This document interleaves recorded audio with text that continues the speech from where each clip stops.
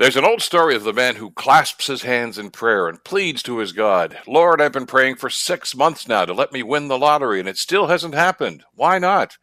And as the story goes, the Lord answered, well, first of all, it might help if you bought a ticket. The message here is that your God, whatever you perceive her or him to be, helps those who help themselves through life's adversities.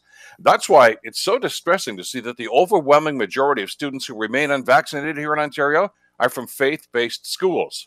What are these people thinking, or are they thinking?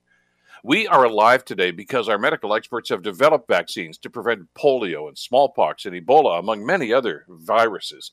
Before vaccines, these viruses and plagues wiped out millions around the world. And left unchecked, this coronavirus could do the same. Let's think about this. I mean, I hope you wouldn't step in front of a racing train and declare that your God will protect you. I know that people of faith believe that God is merciful and loving, but here's a spoiler alert.